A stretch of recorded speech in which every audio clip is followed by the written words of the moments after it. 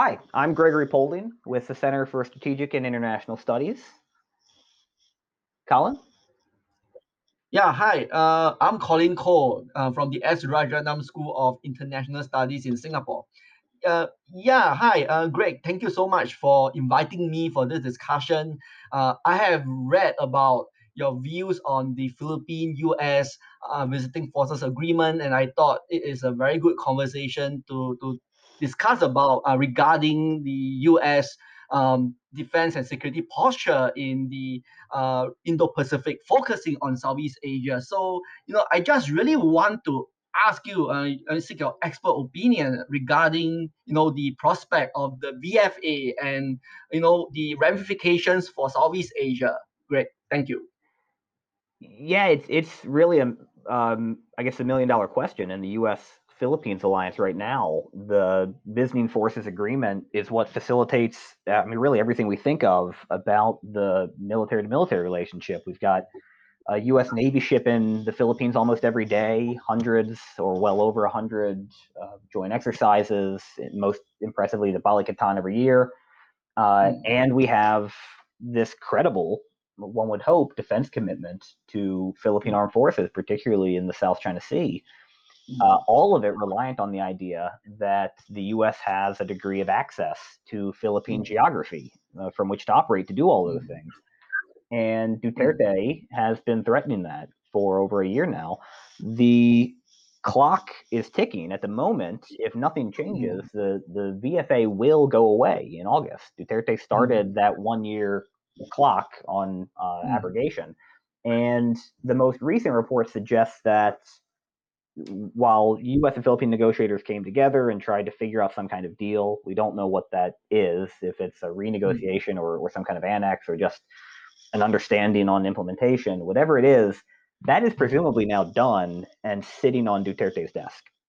And Duterte himself and his spokesperson have now said he's still thinking about it. So at the moment, the whole kind of at least credibility of the alliance, I think, is reliant on how Rodrigo Duterte feels when he wakes up tomorrow morning, or the morning after, or something. If he doesn't make a decision soon, then the U.S. is going to have to start pulling out men and materiel, particularly the counterterrorism advisors that are in the southern Philippines, which will create its own momentum and raise worries in the Philippines. If I can turn the question back to you, the big question for a lot of Americans who don't follow South Asia, don't follow the Philippines, is so what? Why does it matter? And we can talk about the South China Sea argument, but one of the real problems for me is that the Philippines is America's oldest treaty ally in the Pacific.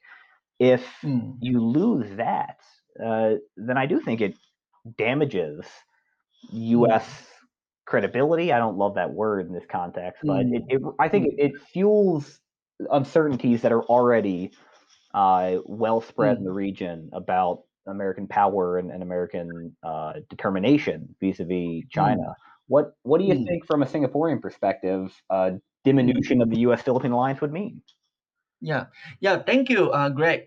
I believe the whole saga over the VFA had sort of provoked quite a bit of thinking in the region. Probably for not for all Southeast Asian countries, but from numerous countries around about the future of U.S. Military presence that has always been seen as underpinning regional peace and security. And with the VFA issue, it sort of casts all these whole thing in uncertainty.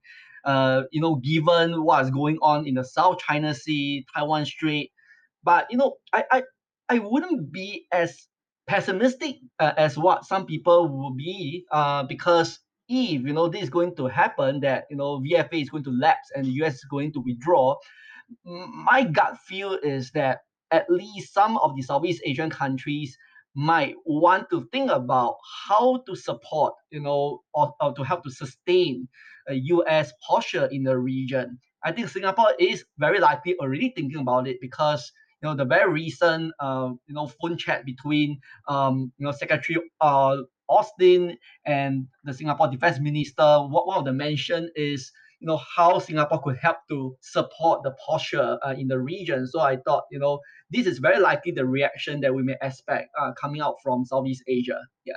Colin, that's a really great point. So when the basing discussions between the U.S. and the Philippines fell apart, when the Philippine Senate failed to ratify that agreement in 1990, early 1990s, and then the U.S. left in '92, it directly prompted Singapore and the U.S. to sign the strategic partnership to allow U.S. rotational presence in Changi because Singapore saw the value of stepping in to help maintain that U.S. Yeah. presence.